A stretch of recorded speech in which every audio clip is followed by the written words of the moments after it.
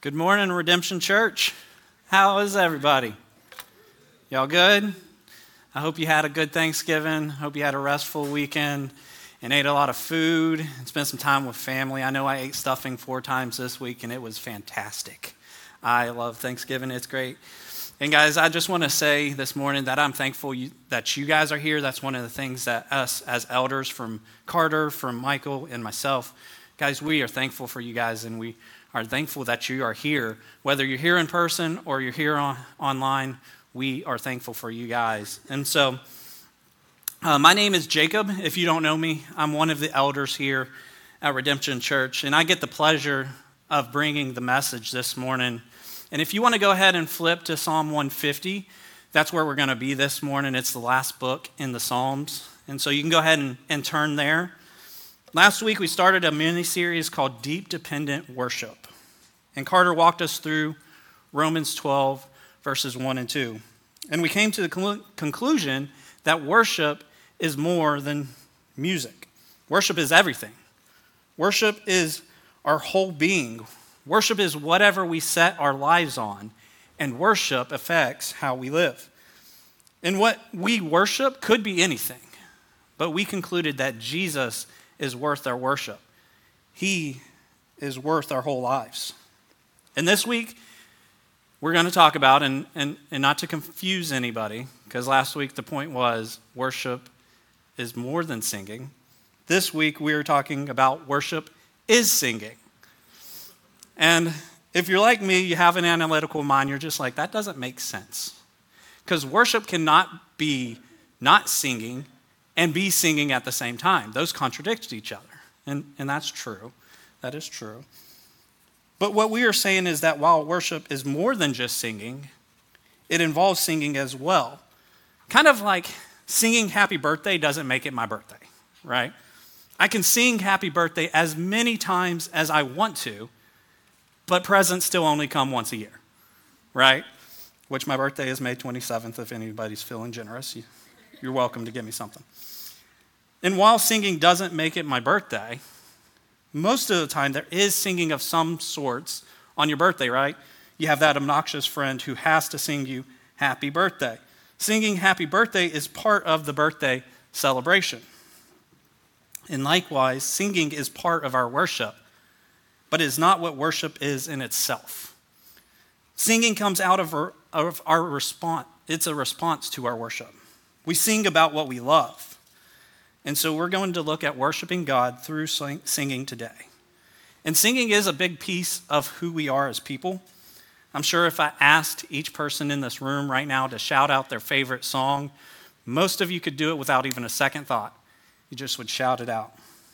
A lot of us can probably recall that song that we danced to as a teenager that just brings such joy to our lives when we hear it on the radio.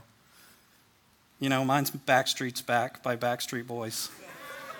Sorry, NSYNC fans. Or, you know, some of us even have that song that helped us through a tough time, you know, that breakup with that girl or that boy. Or maybe it was something even tougher like your parents going through a divorce. Or maybe some of you even have some music or songs that helped you get through something later in life, like your own divorce. Music is a part of us. And if that didn't prove it to you, let me give you some facts, okay?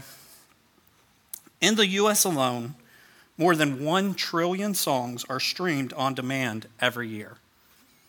In the U.S. alone, more than 1 trillion, okay, are streamed. And that doesn't include radio or the crazy people who still listen to CDs, which that's me, by the way.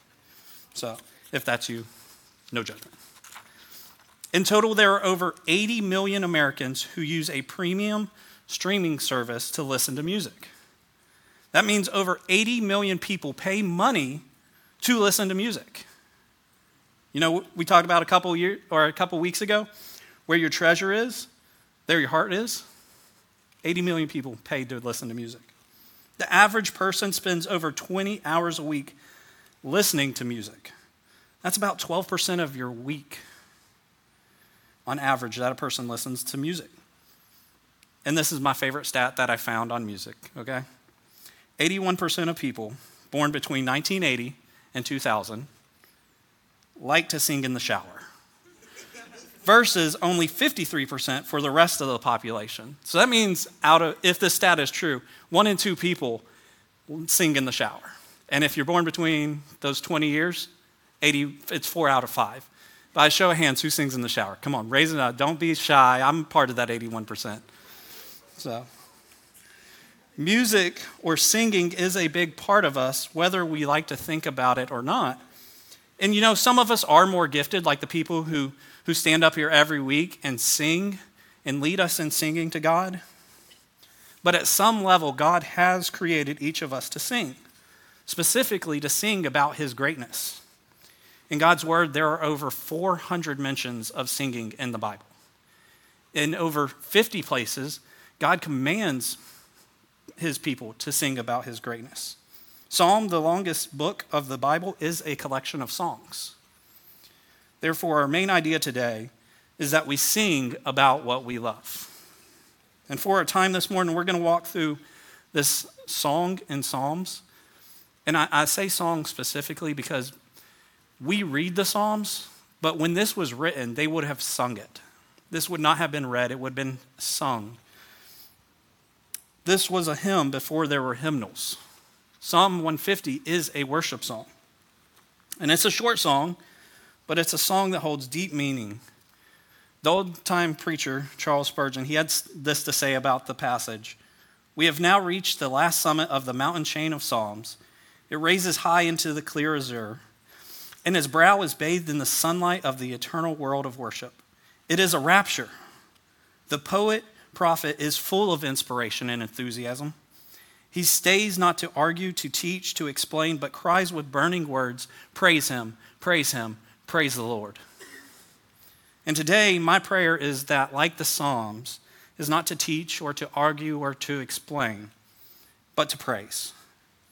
So let's pray together for our time, and then we'll walk through the passage, and I got a couple observations to make.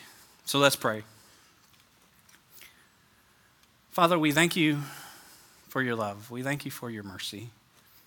If it wasn't for you, we wouldn't be here. If it wasn't for you, we could do nothing. We were hopeless. Help us to see your greatness today, and help us to turn what we see into praise, because you are worth all our praise. In your name, amen.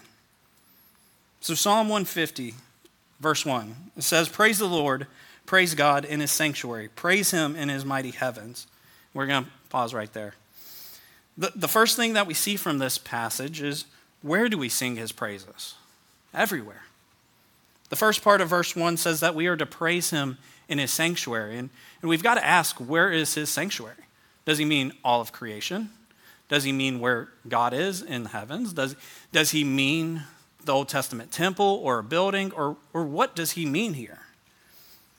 And when the psalmist wrote this, he would have been looking at the Old Testament temple, because that is where God dwelled in the Old Testament.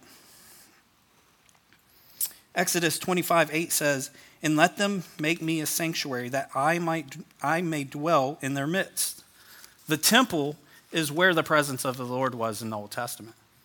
That is where all of Israel would come and worship God. This is where they'd come to serve God. This is where they would come to be in his presence.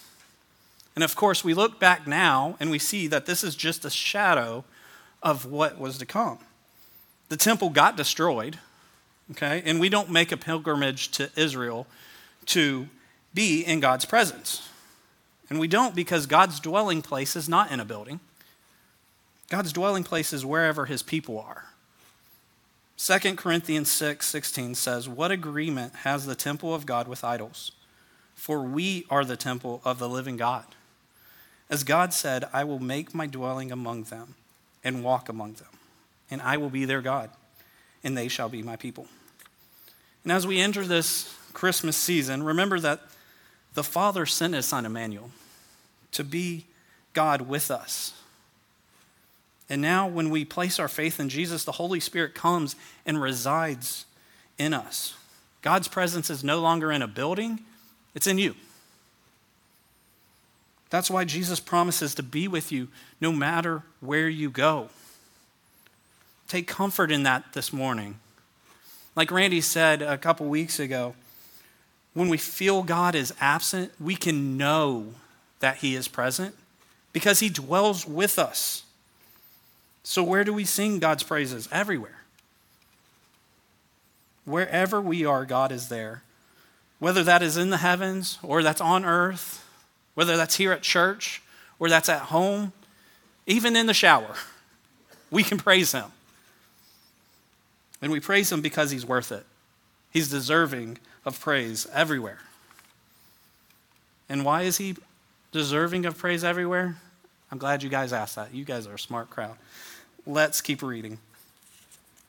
Verse 2 says, praise him for his mighty deeds. Praise him according to his excellent greatness. So we know where we sing. We sing everywhere. So now I'll pose the question, what do we sing? We sing God's praises. Guys, God is a big God. There's nothing little about him. I mean, look at the language that the psalmist uses here. Mighty deeds, excellent greatness. That's strong language. The psalmist is describing who God is, excellent greatness, and what he has done, mighty deeds. And I want to take a few minutes and explore these two descriptions of God because this is the heart of the passage. This is why we praise. This is why we sing. Because God is great and mighty. And when we read things like this, it should cause us to stop and wonder, who is God? What has he done? And so we're going to do that. We're going to stop and look at some of God's mighty deeds and what makes him great. And this isn't an exhaustive list by any means necessary. This isn't even close. We don't have time to list all of who God is and what he has done. That would take all of eternity to do so. I love how Charles Spurgeon puts this. He says, his being is unlimited, and his praise should correspond therewith. He possesses a multitude or a plenitude of greatness, and therefore he should be greatly praised. There is nothing little about God, and there is nothing great apart from him. If we were always careful to make our worship fit and appropriate for our great Lord, how much better should we sing? How much more reverently should we adore? Such excellent deeds should have excellent praise. And so I'm going to cover some ground on who God is and what he has done, but it doesn't even come close to what the Bible has to say. And so this is just a start. So let's buckle up, and here we go. One, God is creator. God created everything that we can see. He created the sun, he created the moon, he created the earth, he created everything in it, and he did so with just a word. I mean, just think about that for a minute. With just a word, God created something like the sun. The sun is 864,000 miles in diameter. That's 109 times bigger than the earth. It's 10,000 degrees Fahrenheit on its surface and 27 million degrees Fahrenheit at its core. And our God made it with a word. He's powerful. He's creative. He made everything. He made more stars than any of us can count. And then he also knows the number of hairs on your head. That's greatness. God is sustainer. Job 34:14 and 15 says this, if he, and this is God, if he should set his heart to it and gather to himself his spirit and his breath, all flesh would perish together and man would return to dust. Y'all get that? If God decided to withdraw his hand, we'd return to the dust in which we were made. Be encouraged. That is both frightening and comforting, right? It is God who holds everything together, not us. You know, most days I get up by myself and I get myself ready and I drive myself to work. I work 8 hours. I'm a husband, I'm a father, I'm a son, and so many other things. And so many times I walk through those things forgetting that if it wasn't for God's sustaining hand, I could do none of it. I would return to the dust in which I was made. God holds life together, not me. He provides life. That's greatness. God is Father. For followers of Jesus, God is our loving Father. In Paul's letters alone, he mentions over 40 times that God is Father. And in preparing this message, I really started thinking about this relationship between parent and child. And I don't know if you realize this, but there is no decision by children to be brought into a family.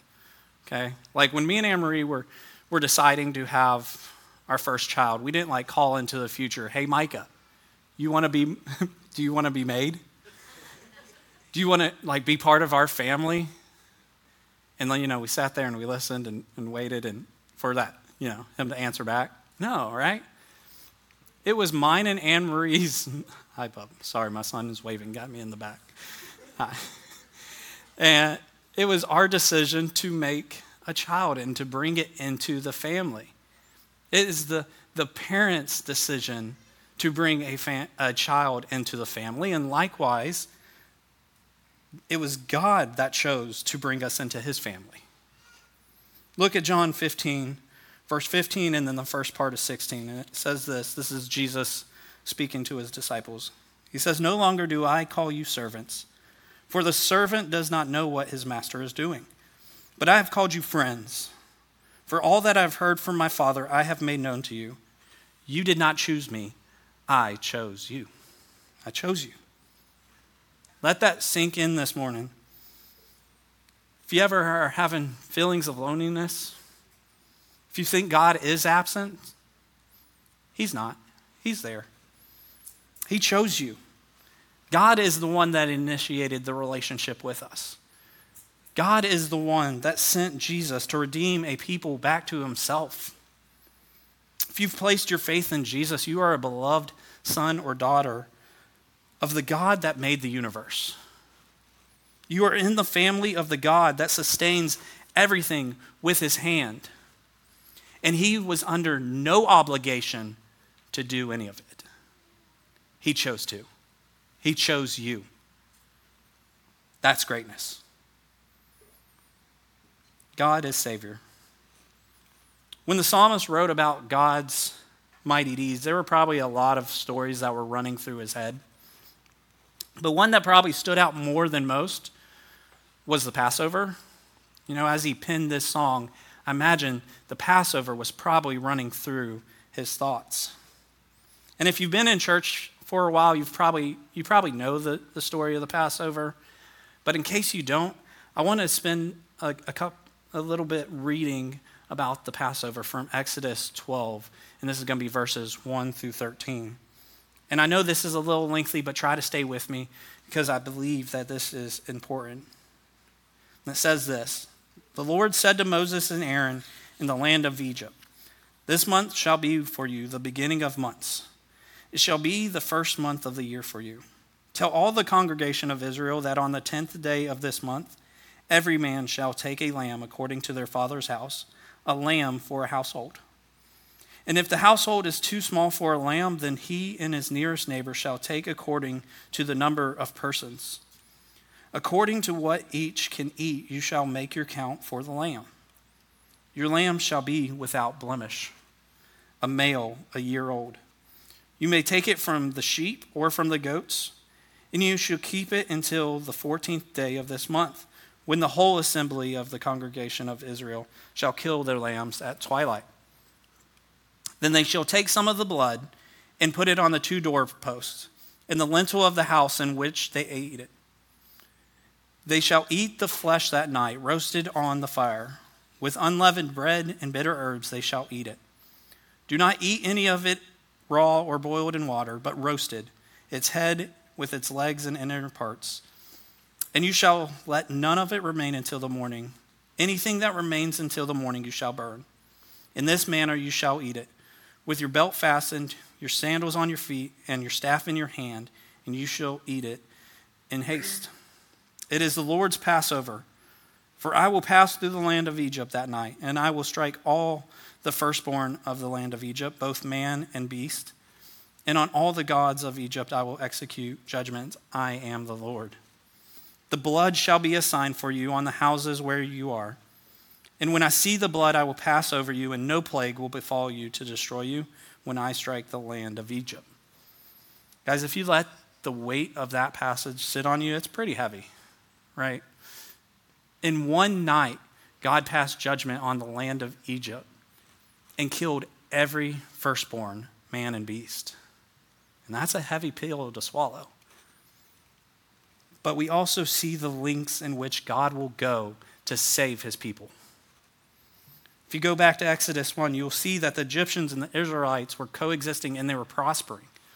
And a new Pharaoh came in, and he saw how strong the Israelites were becoming, and he was fearful. And so he plotted against them and made the Israelites their slaves. The Israelites were being persecuted in the worst of ways. In fact, we even see where this Pharaoh ordered that every male that was born to the Israelites were to be killed. And God could not let his people stay in that state. He had to save them because of who he is and because he loved them. And like the temple, this is just a shadow of what God had to come.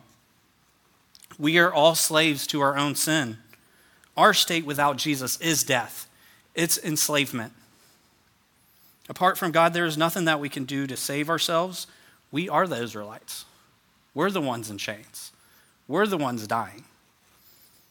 We're the ones, or we cannot do enough to erase the bad, and there's nothing that we can do to save ourselves. But God. God sent Jesus to be the lamb without blemish, to be slaughtered in our place. Jesus lived the life that we were supposed to. He followed God's instructions completely. He loved God perfectly. He loved others perfectly. And at the end of his life, he willingly went to the cross, even though he knew instead of a lamb's blood that was going to be spilt, it was his blood that was spilt. Jesus chose you instead of his own life. And he did this so that when God looks at you and me, he doesn't see our sin anymore. He sees the atoning blood of Jesus. It covers us. Jesus paid the price so that no plague will befall or destroy us on the day of judgment. And God will judge one day. And it will be either enslavement and death because of our sin, or freedom in life because of the blood that saved us on the cross. The blood of Jesus is our Passover, and that's greatness. That's mighty. That's worth all the praise. And because of that, we sing everywhere and we sing God's praise. But now, who sings? We know where, we know what, but who sings? It's everyone. Let's finish out the rest of the chapter. Verse 3-6 says, praise him with trumpet sound, praise him with lute and harp, praise him with tambourine and dance, praise him with strings and pipe, praise him with sounding cymbals, praise him with loud clashing cymbals. Let everything that has breath praise the Lord, praise the Lord. The last verse clearly says that everything that breathes to praise the Lord. But even the verses that talk about the different instruments speaks to the kind of worship that our God wants. One commentary says this: the broad list of musical instruments tells us that God wants every class and group of people to praise him, because these instruments were normally played by different types of people. The horn was the curved shofar, blown by the priests. Harp and psaltery were played by the Levites. Timbrels were struck by women as they were dancing. Playing on stringed instruments and pipes and cymbals were not reserved for the Levites. The psalmist is pointing out that God doesn't want worshipers of one type of people. God wants people of all races. He wants people that are rich and poor, young and old.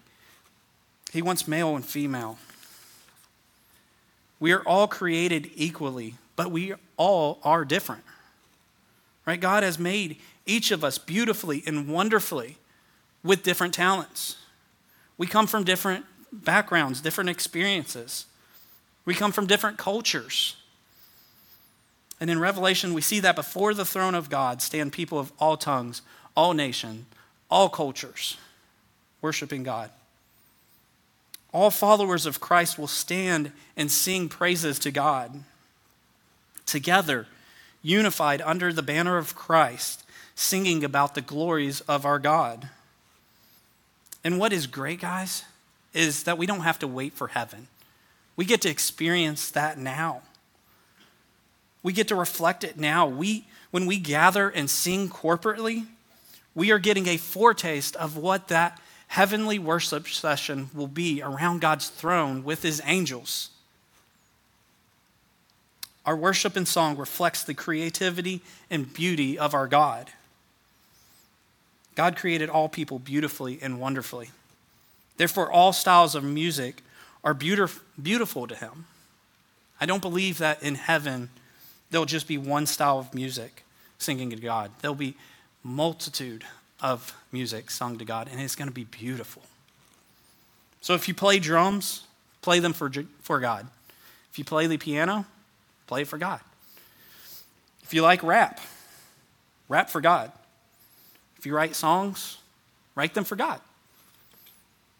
If you can't sing for God. God doesn't care if you can hit a note perfectly or not. You know, last week I was sitting over here to my left, y'all's right, about 4 rows from the back, and behind me last week in the second half of the service, I think it was one of the Stones girls was behind me, and she was just singing. She was doing some singing, if you know what I mean. I mean, she was just belting it at the top of her lungs. She was singing like no one else was in the room. She didn't care about how it sounded. She was just singing to God. And that's beautiful to God. God cares about your heart and whether you praise him with your whole being, not how it sounds. So just sing. Everyone, everywhere, sing. And to end our time this morning, guys, I want to give some reasons I think God calls us to sing. Not just talk his praises, but to sing his praises. You know, a couple reasons why God mentions singing over 400 times and commands it over 50 different times in his word. And these are not all the reasons by any stretch of the imagination. This is not all the reasons. But I think these are some good reasons for today. The first one is it helps us to remember. We are a forgetful people. Singing about God and his mighty works helps us to remember them. Deuteronomy 31, verse 21 says this, and when many disasters and calamities come on them, this song will testify against them, because it will not be forgotten by their descendants. I know what they are disposed to do, even before I bring them into the land I promised them on oath. Singing songs of what God did for the Israelites help them to remember. You know, it's crazy how we can go 20 years without hearing a song, then it comes on the radio, and instantly we pick up the words. And not only do we remember the words to the songs, but some songs bring back memories, right? Like when Boyz II Men comes on, it brings Jacob back to 1994 with baggy pants, okay? Music helps us to remember. When the circumstances of the world came upon the Israelites, they turned to music to prepare their hearts and their minds and their very souls. Music helped them to refocus their worship. Are we allowing music to do the same for our worship? And not only does it help us to remember what God has done, it also stirs our emotions. I was talking to Carter about this point earlier in the week, and he told me that in the past, he has had multiple people come up to him and tell him that they skip the music part of church because it just doesn't do anything for them. And maybe that's you. Maybe you skip the music. You come in late every week. Or maybe you don't skip it. You get here on time and you come in and maybe you stand, but you don't sing. Or maybe you come in, you stand, and maybe you sing, but you never go past simply singing. You don't allow God and his truths to pierce your heart and mind through song.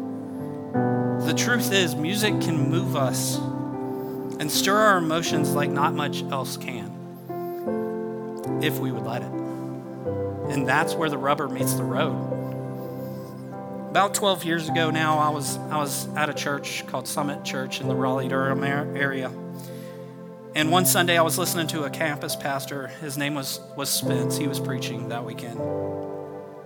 And I don't remember what the point of the sermon was, but I always remember a story he told about him and another pastor that was on staff named Rodell. And these two guys got into a spirited discussion over worship and through song. And Rodell was arguing the fact that every week he saw Spence, and Spence just seemed so dry. He never raised his hands. He never got emotional. He never cried during the worship times at church. And Spence argued that he just wasn't an emotional person. That just wasn't who he was. Nothing in his life got him riled up or emotional. And so therefore he didn't at church. He didn't raise his hands. He didn't get emotional. He didn't do any of those things. And after a couple of days of going back and forth, Rodell finally said, "You know what, Spence? I'll accept that. I'll accept that if you are that way in every aspect of your life." And so Spence, wanting to be honest in his worship through song, said that during the next week, he made it a point to take notice of how he reacted to different things in his life. And he said that day he went home and he walked through the door. He had a young daughter at that point. And his daughter ran up to him and wrapped her arms around him. And he said in that moment he felt such joy. All the other things in the world didn't matter. Didn't matter how bad his day at work was. All that mattered was his relationship with his daughter. And he was overwhelmed with emotion. And he said that weekend he was watching his favorite college team on TV. And every time they scored, he verbally said yes. And if the other team scored, he was physically upset, smacking couch pillows, smacking the seat cushion, throwing them on the floor. You see, it wasn't that he never had emotions. It's that he didn't allow the songs at church to stir his emotions. And many of us are like that. I'm convinced that there are too many dry eyes in churches these days. We come in here and think about everything except the greatness of our God, and we don't sing about his greatness. In the song by Matt Papa, "This Changes Everything," he put it like this: "I grew up in a little town, used to sing in the old church house. There in the pew where I used to hide and learn the story about the man who died. Well, I was sure I heard that he got back up, but as we broke the bread and drank the cup, seemed the faces told another tale. They were dry as the bread was stale. Did I miss something? Was I not supposed to cry? Did they hear the preacher, Jesus is alive? If this is true, this changes everything. If this is real, I've got to tell the world. If he is God, then I've got a choice to make. If I believe, then I must follow him." Guys, if the gospel is true, then this changes everything. And this should cause us to sing, to praise. This is why we do what we do on Sundays. We sing before the preaching of God's word to prepare our hearts for God's word. Then we sing in response afterwards to the preaching of God's word. Singing does something to tap into our hearts and stirs our emotions that others just don't. The psalmist got this. This song came out of his worship. He wrote and sung this because he loved God. He wanted to sing about God's praises everywhere with everyone. And I don't have a big application point coming out of this other than just to sing. Not because you have to, because it's out of response of who God is and what he has done for you. It flows out of our worship. And if you won't sing, it's a heart problem. Maybe you're too worried about the approval of others. I'd encourage you to look to the gospel this week. You have the approval of God because of Jesus. So belt away. Just sing. Because we sing about what we love. Let's pray. Thanks so much for listening with us today. We hope that it was an encouragement to you. But we don't see this as a replacement for gathering with other believers in a local church context. And so if you don't have a local church, we would encourage you to plug in with one wherever you are. And if you're in Roanoke, Virginia, we'd love to invite you to plug in with us here at Redemption Church. And you're welcome anytime to gather with us. But you can check us out online at our website, redemptionroanoke.com. You can look for other content or resources there. But thanks again for listening.